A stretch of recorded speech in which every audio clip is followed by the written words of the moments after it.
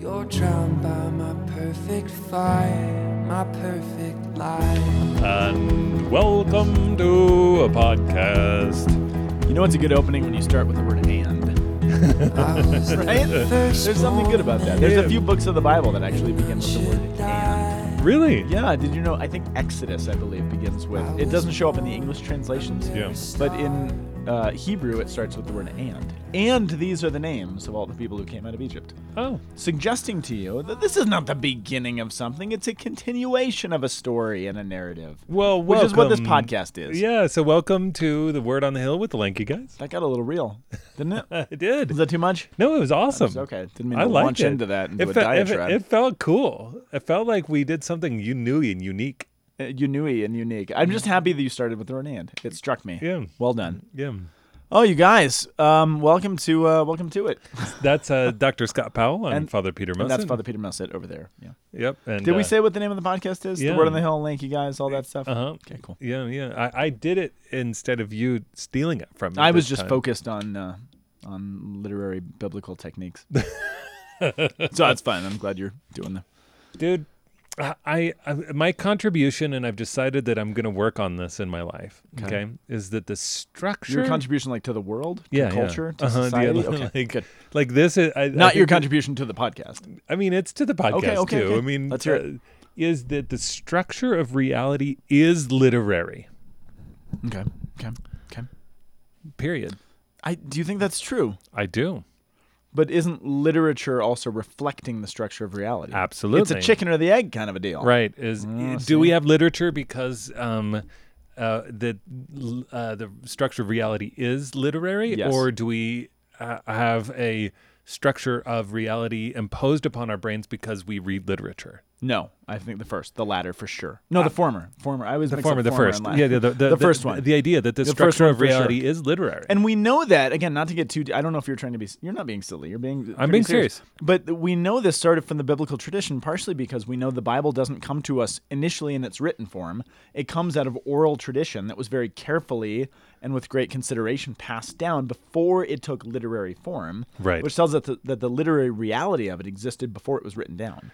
And I think that's why, like the cave paintings at Lascaux and Lascaux, or Lascaux, the cave whatever the cave paintings are, wherever that are old, Not Lascaux. old That's the only cave thing I know. paintings. Okay.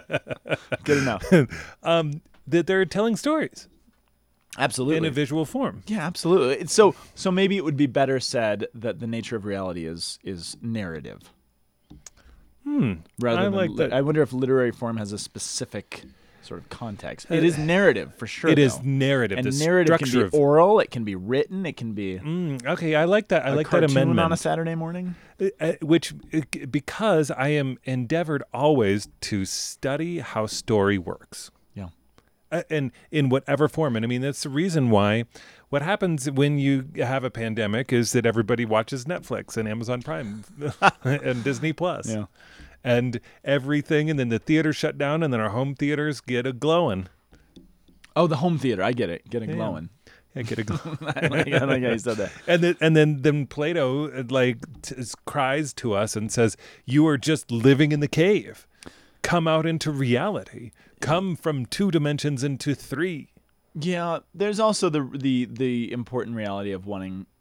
Yeah, narrative can be an escape, but it can also be something that teaches us about the world around us and what's actually happening. Which right? is so complex and wonderful. And if we don't know narrative, and if we don't know the narrative of history, then it's going to be real hard to make sense of what's happening in the world. Because as the famous saying goes, which I love, history doesn't always repeat itself, but it does rhyme. Right. And so we can understand the signs of the times if we go back and see what history has taught us.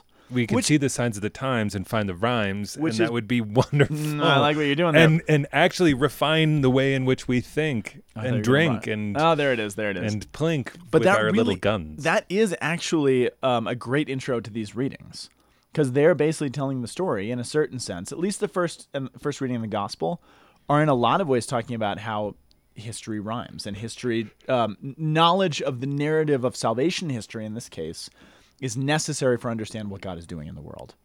That's actually one of my takeaways from this. And actually, also the second reading, I'm gonna tell you. Oh no, the psalm, which is actually Which the is not a song, psalm. which is not from the Psalms, but from Daniel. Which is weird, and it threw me off a little bit. Yeah. But we'll get to that in a second. It is the feast of the solemnity of the Holy Trinity, Right. And Which- if we were counting, it'd be the 10th Sunday in Ordinary Time. but we're not. But we're not counting because it's not. We could. because it's not a counting one. It's not ordinal. But that means the next time we're in ordinary time, it'll be the 12th, right? Because next Sunday is something significant as well, if I'm not mistaken. Holy Body and Blood. Body Is and it? Blood, yeah. Corpus Christi is next week. Yeah. Yeah. So for the solemnity of the Most Holy Trinity, our first reading is is coming from. Go for it. You can have it. I'm going to give it to you. I'm going to be generous, and I'm going to give it to you. I'll get it. You know what? Take it. Please. No. Oh you. my gosh. Exodus 34, verse 4b, going through 6, and then jumping through 8 through 9. And then our responsorial psalm, the song of the three men in the furnace is Daniel, chapter 3, 52, 53, 54, 55, with a response coming from 52b. Which you could also just say 52 through 55. You But never they choose not to. No, you've attuned me to how bizarre it is that is not done. I know, but that's But it's why. probably because it's not like the form of the first reading where you're reading it through. We're taking it in the form of strophes, right? You're reading the passages individually, Right, it's a responsorial. It's almost like when you're singing a song to yourself and you just sing the choruses and the verses that you know, but the other ones. I got one hand in my pocket, And the the other other one's one's giving in a the- high five. Sorry, but as soon as you said Isn't that's that what started ironic? playing in my head. That's not the same song. All right, our second reading is from 2 Corinthians chapter 13, verse 11 through 13. Okay, so then our gospel is coming from John 3:16, so through 18. So this is football. This is looking football forward to the verse, football yep. season. Are we going to have football with social Oh. distancing or not? And then the world- Alleluia verse is Revelation 1:8. What? Oh, it is? Oh, I didn't even notice that. Ooh, Revelation. Glory to the Father and to the Son, Which, and can to I the say- Holy Spirit. Can I say that's the only one, aside from the second reading, that actually mentions the Holy Trinity explicitly on the solemnity of the Holy Trinity? Is the antiphon for the gospel. Which I gotta tell you. So at first glance, I was sort of Blush. Say at it first first blush. blush. I was looking for something other than glance. Yeah. At first blush, I was actually frustrated by it because I'm like, it's the solemnity of the Holy Trinity. None of these readings are explicit about the Holy Trinity. I know. But then I started really loving it because this is sort of the nature of the Holy. The Holy Trinity is, I think, one of the most, if not the most complicated, difficult to wrap one's brain around theological doctrines of the church, right? So How I do you gave it to understand the Trinity? deacon to preach. Oh, it's today. The Yeah. deacon- This Sunday. is his first Sunday Good for preaching, you. which just it's just kind of a righteous passage. But it's appropriate in some way because the nature of the Trinity doesn't present itself in some clean, neat, objective, formulaic way. Right. It's embedded in narrative, right? Right. It's embedded, and he is in God. The Trinitarian God is embedded subtly in the rest of the narrative. Right. And so there's something appropriate about the fact that the church didn't just go, because you could imagine someone just going and cherry picking, okay, where all the places in the Bible you can see some sort of reference to the Trinity. And I'm going to choose all of those for the readings. But that wouldn't be appropriate because that's not how the Trinity works. God Right. doesn't reveal himself that way. He subtly embeds himself in history, in revelation, and in the In way mystery. that mystery moves through time. Right. Which is what we actually get this week. And so I started frustrated, and then I turned kind of happy about it because God doesn't like to make it easy. And I don't mean that in a snarky way, but salvation history is not easy. It's not easy to be like, oh, well, this equals this, and this is clean, and this is easy. Right. I'm reading back through the whole of the Chronicles of Narnia right now, and I love The Chronicles of what? nice. And I love the Chronicles of Narnia. I'm a big fan of Lewis, but I love the Chronicles of Narnia because, and even Lewis wouldn't go so far, but it is, in a certain sense, an allegory of the faith, which Lewis was uncomfortable with that with that designation. But I like it because it's different than like a metaphor. It's not like you can read a story and be like, oh, this equals this. Aslan equals Jesus, and these people equal these people, which is not what the story does. And if you read the whole of this narrative, it's not like, oh, that equals that cleanly, and this is a version of that, and this is a metaphor for that thing. It's something that is a whole different story and world and narrative that kind of reminds me of my spiritual life and the way that I move through the world in light of Jesus Christ and my faith. That, I think, is so much more useful than, oh, this equals this and that equals that. And it's just like this. Because this is where narrative and story can evoke our imaginations to say, oh, it's kind of like that. And that gives me some tools and insight into moving through this world. Does that make any sense? Yeah. Dictionary, allegory, a story, poem, or picture that can be interpreted to reveal a hidden meaning, typically a moral or political one. Absolutely. Or religious. Or religious, moral, religious. Yeah, you can conflate those. Yeah. Yeah, so it's not exactly what the scriptures are doing, but we want to be a people, and this is a frustration I have with history, with faith life, with politics, with everything else. We want, especially as somebody who teaches the Bible for a living, we want to be a people that can go into the Bible and pick up a verse and be like, it's this equals this. I'm right about this particular issue because this thing says it, right? And we want to cherry pick and we want to go and we want to weaponize the Bible in all these ways, rather than to say, no, you actually need to take the long game and understand the story, to not weaponize it and throw it as a, some apologetic at somebody else that you want to prove wrong, but to understand this is what life actually is. And that, I think, and I'm not trying to get too esoteric here, but that's actually what the readings are doing this week in a weird way. Yeah. And so what we have in our first reading is from Exodus 34, which is this you don't get how significant this moment is just from reading the text itself. The context is everything here. Because Exodus 34 comes, I was about to say immediately, but in fact, 2 chapters after Exodus 32. Surprise, surprise. And do you remember what happened in Exodus 32? No. One of the most significant things that happens in the entirety of the Bible. Giving of the commandments. No. Well, right around there. We're really close. But 32 specifically is the sin of the golden calf, which is right when it's happening simultaneously with Moses receiving the commandments. That's why that's true. So a couple chapters before, we have the story of Israel, the people of God, who have been built and formed and have been hauled off into slavery and have been oppressed and have now been set free by God and given this profound gift and insight into who the God who created them is. Then they see their leader, Moses, go up on a mountain, which is shrouded with clouds and lightning and fire and terrifying stuff. They look up at the mountain where Moses has gone to speak with God. It looks terrifying, and they're like, oh no, he's totally gone. He's totally done for. There's fire, there's lightning. That's a terrifying mountain. This God, and this is a time in history where Israel is by and large polytheistic. They're just slowly being introduced to this idea that there's only one God, because they're coming out of a culture that had taught them and undone the faith that they had previously had that taught them there's lots of gods. Most of them are out to get you. Most of them are dangerous. Most of whom you never know if you're on their good side or their bad side, so you should be really terrified of everything. And now they say, well, there's this other God that we didn't really know about named Yahweh, and he's now led us out of slavery, and he crossed the Red Sea, and he killed the Egyptians, and now it looks like he killed Moses too, which makes us terrified. So maybe that's not the God to go with. And they backslide into worship of old gods because they're terrified of the world around them. And this is what human beings do. When we are terrified of a world that doesn't make sense, we slide into things that are bad for us and dangerous but feel comfortable. And so they fall to the golden calf. And in the Jewish tradition, you probably know this, in the Jewish tradition, the sin of worshiping one of the gods of Egypt, the golden calf, was on par, if not worse, than the original sin of Adam and Eve.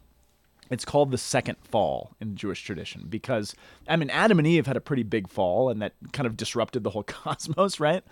But the people of Israel were shown who God is. He set them free. He was not just revealed as creator. He was revealed as redeemer, as sanctifier, as he brings us out. And then they went back on it. And it was this dark, horrible, horrific period.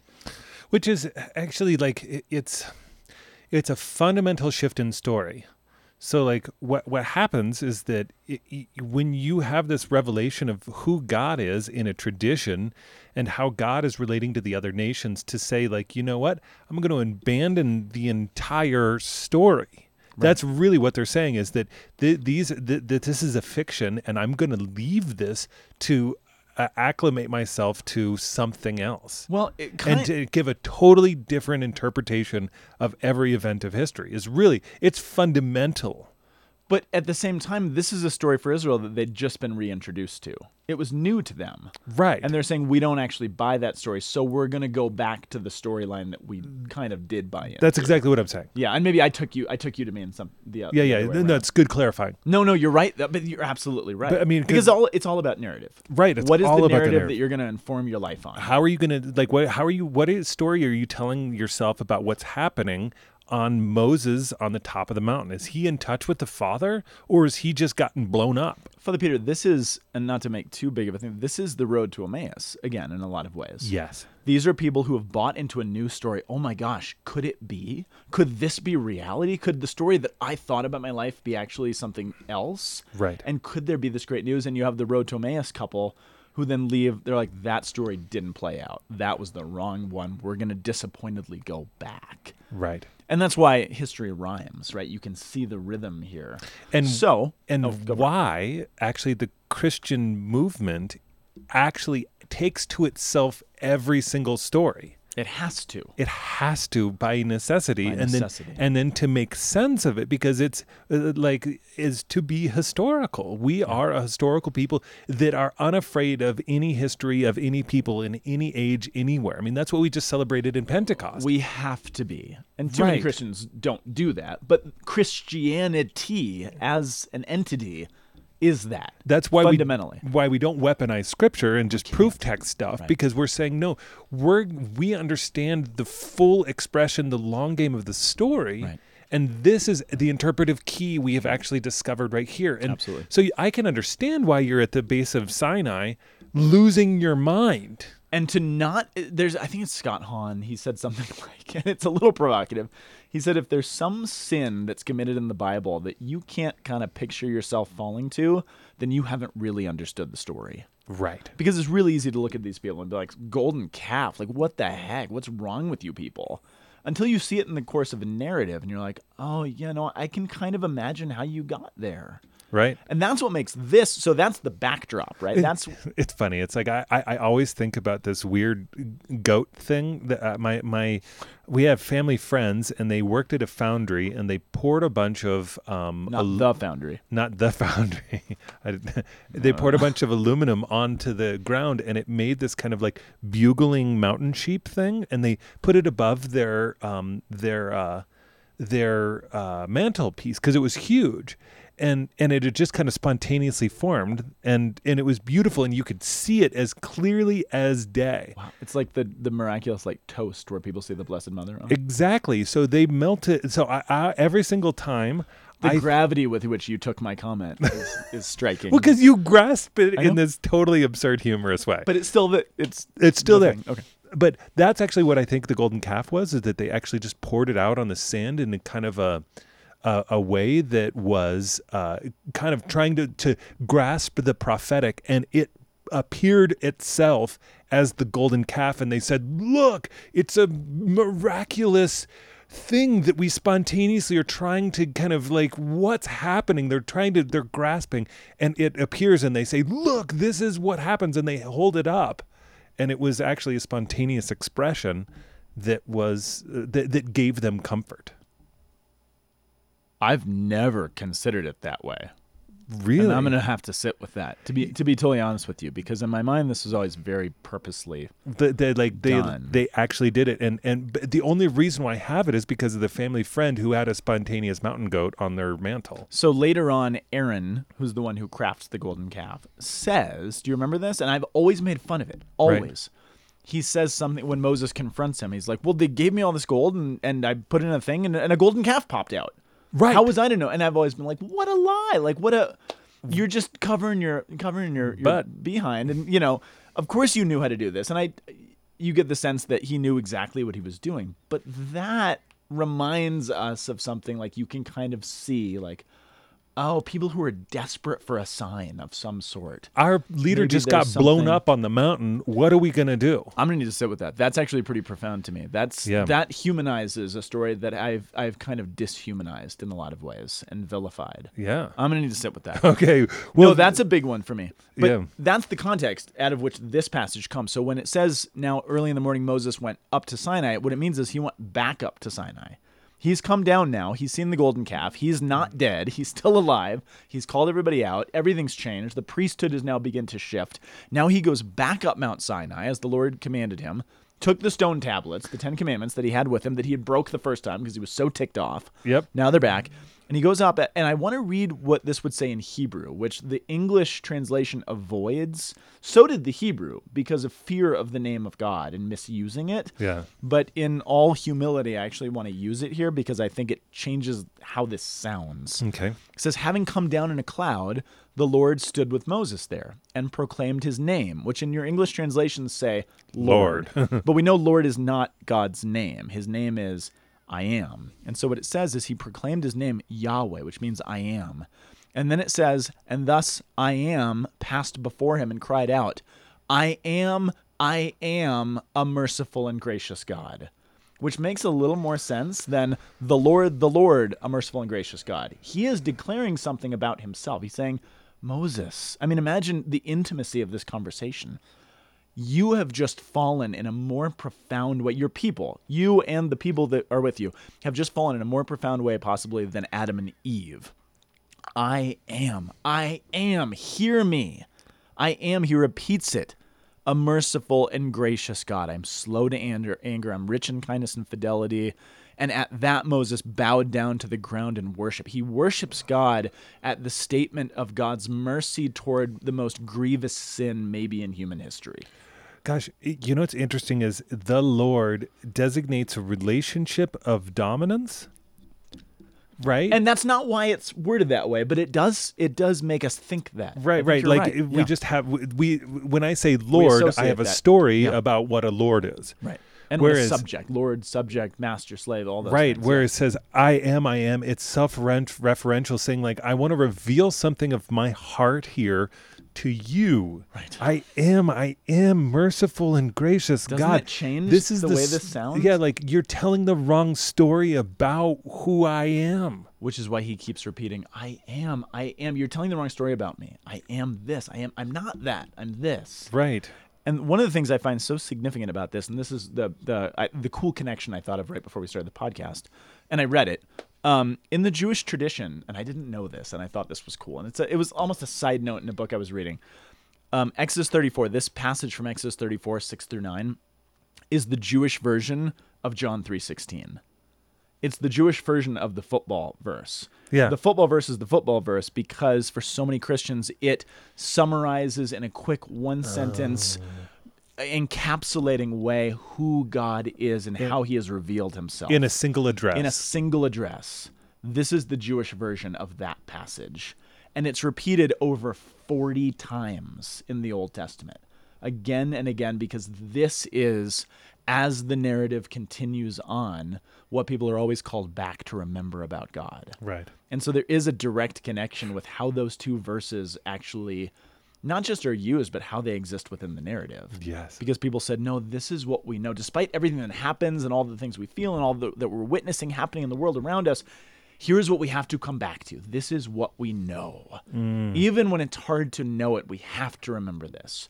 Which is, again, that's how people use John 3:16. Right. God so loved the world. I mean, because this is saying, oh, we stink. We've fallen to this huge, profound sin. And God's saying, I'm just and merciful and gracious. And then we fast forward and we see how much worse human sin can actually get. Right. And then we have Jesus show up, go far beyond this, and saying, I am the one who will sacrifice my life for you. He so loved the world that he gave his only begotten son. I mean, so these two verses are doing kind of the same thing. That's the neat connection I kind of saw here. Which is awesome, which we get. So then we move on and we go into the Daniel. Then the Daniel song. Yeah. Which is the three young men in the In the fiery furnace. in the fiery Who furnace. we remember as Shadrach, Meshach, and Abednego, which are Babylonian names, right? But they're also known as three other names. Hananiah, Azariah, and Mishael. And Mishael, which are Hebrew names. So that's probably their true Hebrew names. When they were taken off into slavery in Babylon, Babylon loved to rename people with Babylonian names. So they're the same three figures. And I believe, I have to double check this, I believe Daniel 3 is a part of what's called the Deuterocanonical books, which doesn't show up in all of our Protestant friends' Bibles. It's sort of put in the middle of this narrative as this, it's almost like a little fervorino Right. being put in the middle of this narrative of, okay, here's what's happening, here's what's going on, here's the story, here's the good guys, here's the bad guys, here's the heroes, here's their sacrifice, here's their courage. Let's pause and hear what's coming out of the hearts of these three individuals that are being sacrificed, who actually trust in the nature of what they've learned, surely from this first reading, that has probably been taught to them throughout the years over and over and over again. So we pray this in the Liturgy of the Hours all the time. Oh, yeah? Yeah. So this is deeply familiar to anybody who is regularly praying Liturgy of the Hours. Cool. Which is interesting because they don't give us the very end of it. Yeah, I'm right. It's not in our Protestant friends' Bibles. Right, because Father, Son, so it actually says, blessed are you, Father, Son, and Holy Spirit. That's how it actually finishes. Really? Yeah. So In the Liturgy of the Hours. the Liturgy of the Hours. Wow. But it's actually a part of it, depending on the translation of how you do it. That's interesting. Yeah, That's fascinating. And so it's actually really in a certain sense it's a mimetic in this in it evokes the fact that they are in there, the three are in there, but then there's a fourth that's with them, like the Son of God. Always. So what happens is that if you know the story, you say that what's freaking them out is that there's actually it says there's a fourth person in there who looks like the Son of Man. So it's really That's really powerful. so this is actually what they're doing, and what they're saying in the midst of it is blessed is everything. So we say sun and moon, all of creation, and then they go priests, and then they actually start with creation and go all the way through the liturgical life of the Hebrew nation up to God to Father, the temple, in the kingdom, in the Right. tabernacle, in the Holy of Holies, yeah. right, and so it's Among the cherubim. right, and then it ultimately then it goes to Father, Son, Spirit. Wow. So really what Wow. it's invoking, it itself doesn't say it, but it's actually invoking. What it's invoking, It's yes. implying a Trinitarian expression, saying that the full creation is telling the story of God. It's kind of like Psalm 19.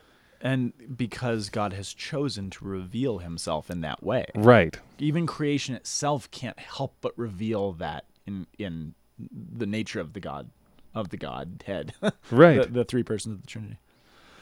Ooh, that's good. Which takes us to the second reading. Which takes us to the second reading. Which does have explicitly the Trinity mentioned. It says, brothers and sisters, rejoice, mend your ways, encourage one another, agree with one another, live in peace, and the God of love and peace will be with you. Greet one another with a holy kiss, and the holy ones will greet you. The grace of the Lord Jesus Christ, the love of God, and the fellowship of the Holy Spirit be with all of you. That's the prayer that you tend to pray at the end of Mass, right? That's where you get that invocation. I do have to say a word about 2 Corinthians, though, because this is, if you just read this and you're going to hear it at Mass, and it just sounds like, oh, nice, God is love, agree with one another, get along, God is love, cool, the end. Kumbaya, Awesome. here we are. 2 Corinthians is one of the ugliest books of the New Testament. And I don't mean ugly in the sense of it's an unpleasant book, but because it's dude, it's identifying rough. like real heavy division and sin in like really straightforward ways. well, I would argue that 1 Corinthians does that. Oh. 1 Corinthians is Paul calling out the Corinthians, talking about division, talking Right. about sin. There's incest that's called out. There's all these things that basically saying, you guys stink. Corinth was known to be... Incense was pointed out because you guys stink. Incest. There's an excommunication that happens in 1 Corinthians. I mean, it's Right. rough. Right. It's known to be probably one of the best catechized churches in the ancient world. Paul lived there for 18 months. So no, they have a lot of head knowledge, but their hearts are very far, and their Right. sin is very deep.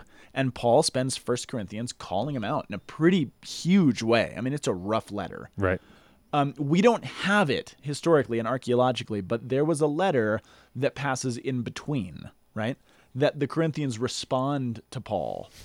And we know that there was a letter because Paul quotes it and references it in 2 Corinthians. And what we know about that letter that happens in between is that was not a well-received letter. That when Paul calls him out for all these things, they let him have it, and they attack him. As most of us do when we feel like we're being critiqued or called out or challenged in some way, right? We tend to lash out. That's what sin does to us. And they're like, who do you think you are? How dare you accuse us of this stuff? Who are you? And what they do, and we know that they do it because this is what Paul goes on the defensive to attack in 2 Corinthians. What they apparently say, and again, he quotes it, is that who do you think you are? You are nothing. Look at you, Paul. You're short. You're bald. You're not well spoken. You're a loser. You're persecuted. You're shipwrecked. You're sick all the time. Right. You're constantly being beat up. You, Paul, are a loser. You're not a Moses. Moses was this big monumental figure. He parted seas. You're a loser who's not well spoken. You talk a big talk on paper. Like your letters are great, Paul, but in person, you stink. You're ugly. You're dumb. You're not what. But literally, they're going after him, and the main accusation is you are not a legitimate apostle because you suffer. Look at how much you suffer. Look at how much everybody beats you up and picks on you, and look at how God obviously doesn't love you because you suffer so many things. Yes. And I love 2 Corinthians because Paul does two things. The easy tact you would expect is for Paul to come out, and again, this is 2,000 years of hindsight, Right. and say, let me explain to you the nature of suffering in the theological tradition of the church. But Paul doesn't just do that. He does do that. But he first actually, and he does it in the letter in one of the most beautiful self-expressing ways I think possible. He actually goes to the question himself. And in the letter, it's as if he's asking God the question, why are you allowing me to get so... You're right, you guys. I am so beaten down. I am so beat up. I feel so worthless and so sickened and so attacked constantly.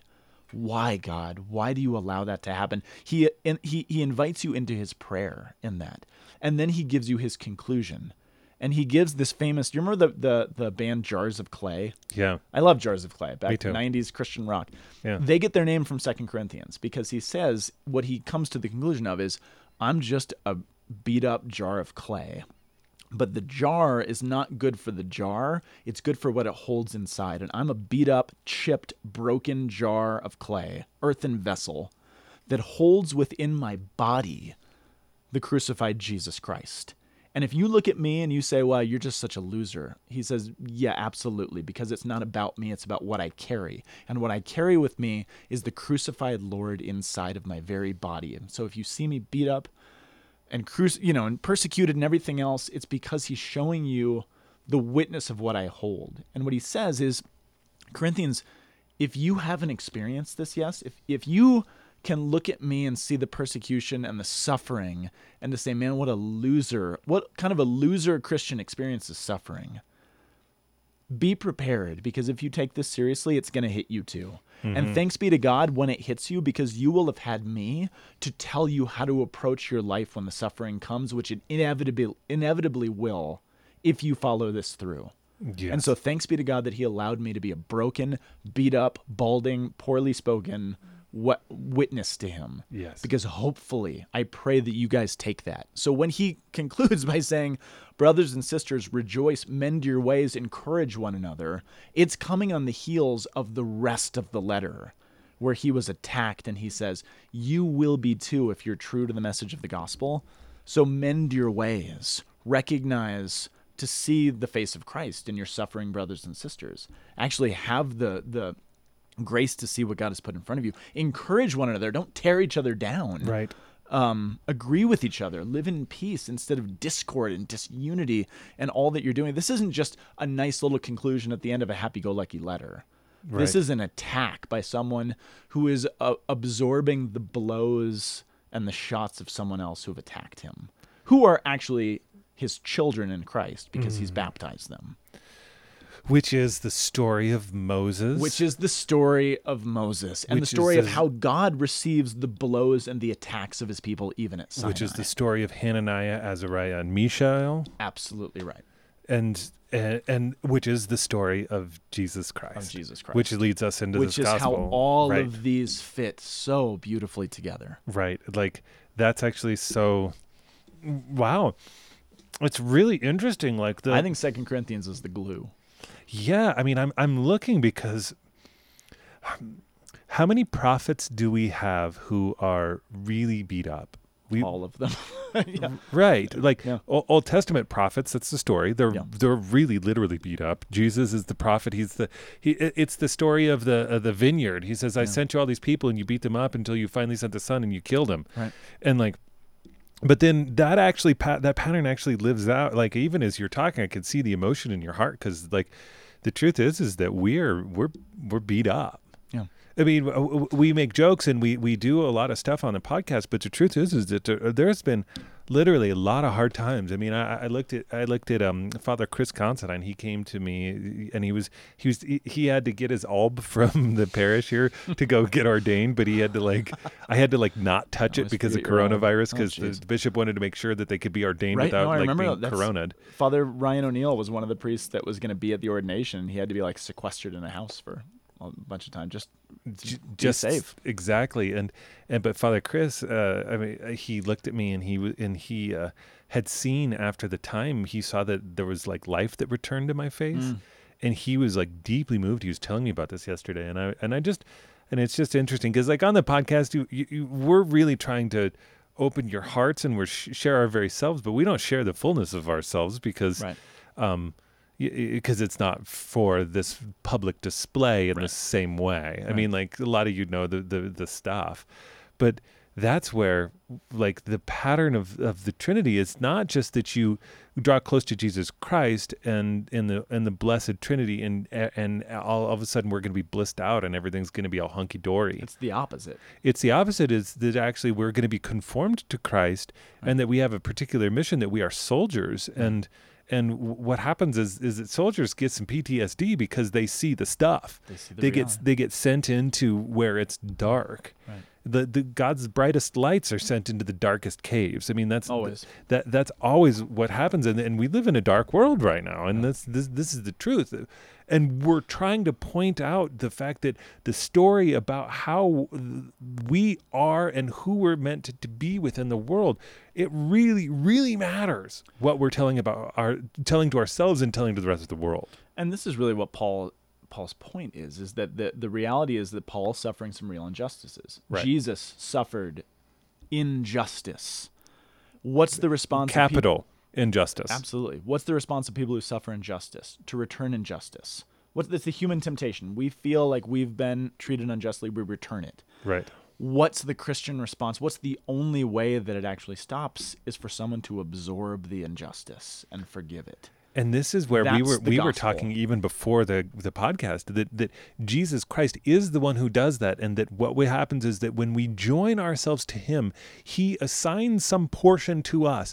But it's not for us to go and to say, I'm going to be the one who absorbs all the stuff in the world. If you do that, then you end up possessed, because Satan is like, oh, you're open. I'm going to destroy you. Right. Versus Jesus, who says, come to me, all you who are labor and burdened, and I will give you rest. But that rest is 1 day a week. Absolutely. We got a Sabbath, and we got the Lord's Day. Absolutely. But yet at the same time, we're soldiers and we're on mission and we're going out and we're meant to be doing things, which means that we're going to take blows that Jesus is going to allow. And that's why we go and we take time in prayer. And he's going to allow us to take other people's blows, which Paul literally says, I'm going to take your blows on your behalf. Right. Because somebody's got to handle it. And you guys seem like you're a little too soft at the moment to actually handle real persecution and justice. So I will take it on your behalf. Right. In an attempt to prepare you for the day that you're mature enough to do that. Right. But violence, injustice, all this stuff only actually stops when someone absorbs it and says, with the grace of Jesus Christ, I will take it on behalf of you. With the grace of Jesus, not because I'm going out looking for it. Like you said, that's dangerous. With a view to love, to say that this is actually for a purpose, which is love. Right. And I look at the people who are most special to me in my life, and they're the ones who embody this the most. Are the ones who have said, you know what? Okay, I will stand up. Right. And I will, and in standing up, I know that I'm gonna actually have to hit. I'm gonna get hit. Get hit. Right. And it's so funny. It's like I look at our contemporary time, and I just see a lot of bullies out there who are wanting people to take hits, because this is the exact opposite experience of this, is that I will take nothing and I will make you experience it. Absolutely right. And that level is like that's what happens, and that's why like bullied people bully people, Absolutely right. hurt Absolutely people hurt right. people, And it just goes back and forth for all of eternity. This is the human story, and this is why and that's why Jesus is unfathomable with what he actually does with the injustice of the world. absolutely. Because you read this and you want him to fight. You don't want to see the hero spit on in the story. Like, you want to see him defeat all the bad guys. Right. But the bad guy was different than we thought. That's the whole point of the story of salvation history. The bad guy was not who we wanted the bad guy to be. You know what I mean? Yes. We want the bad guy to be that guy over there who I don't like, who gave me the dirty look. But the bad guy is the evil and Satan actually permeating all of our hearts, which is what he absorbs and defeats.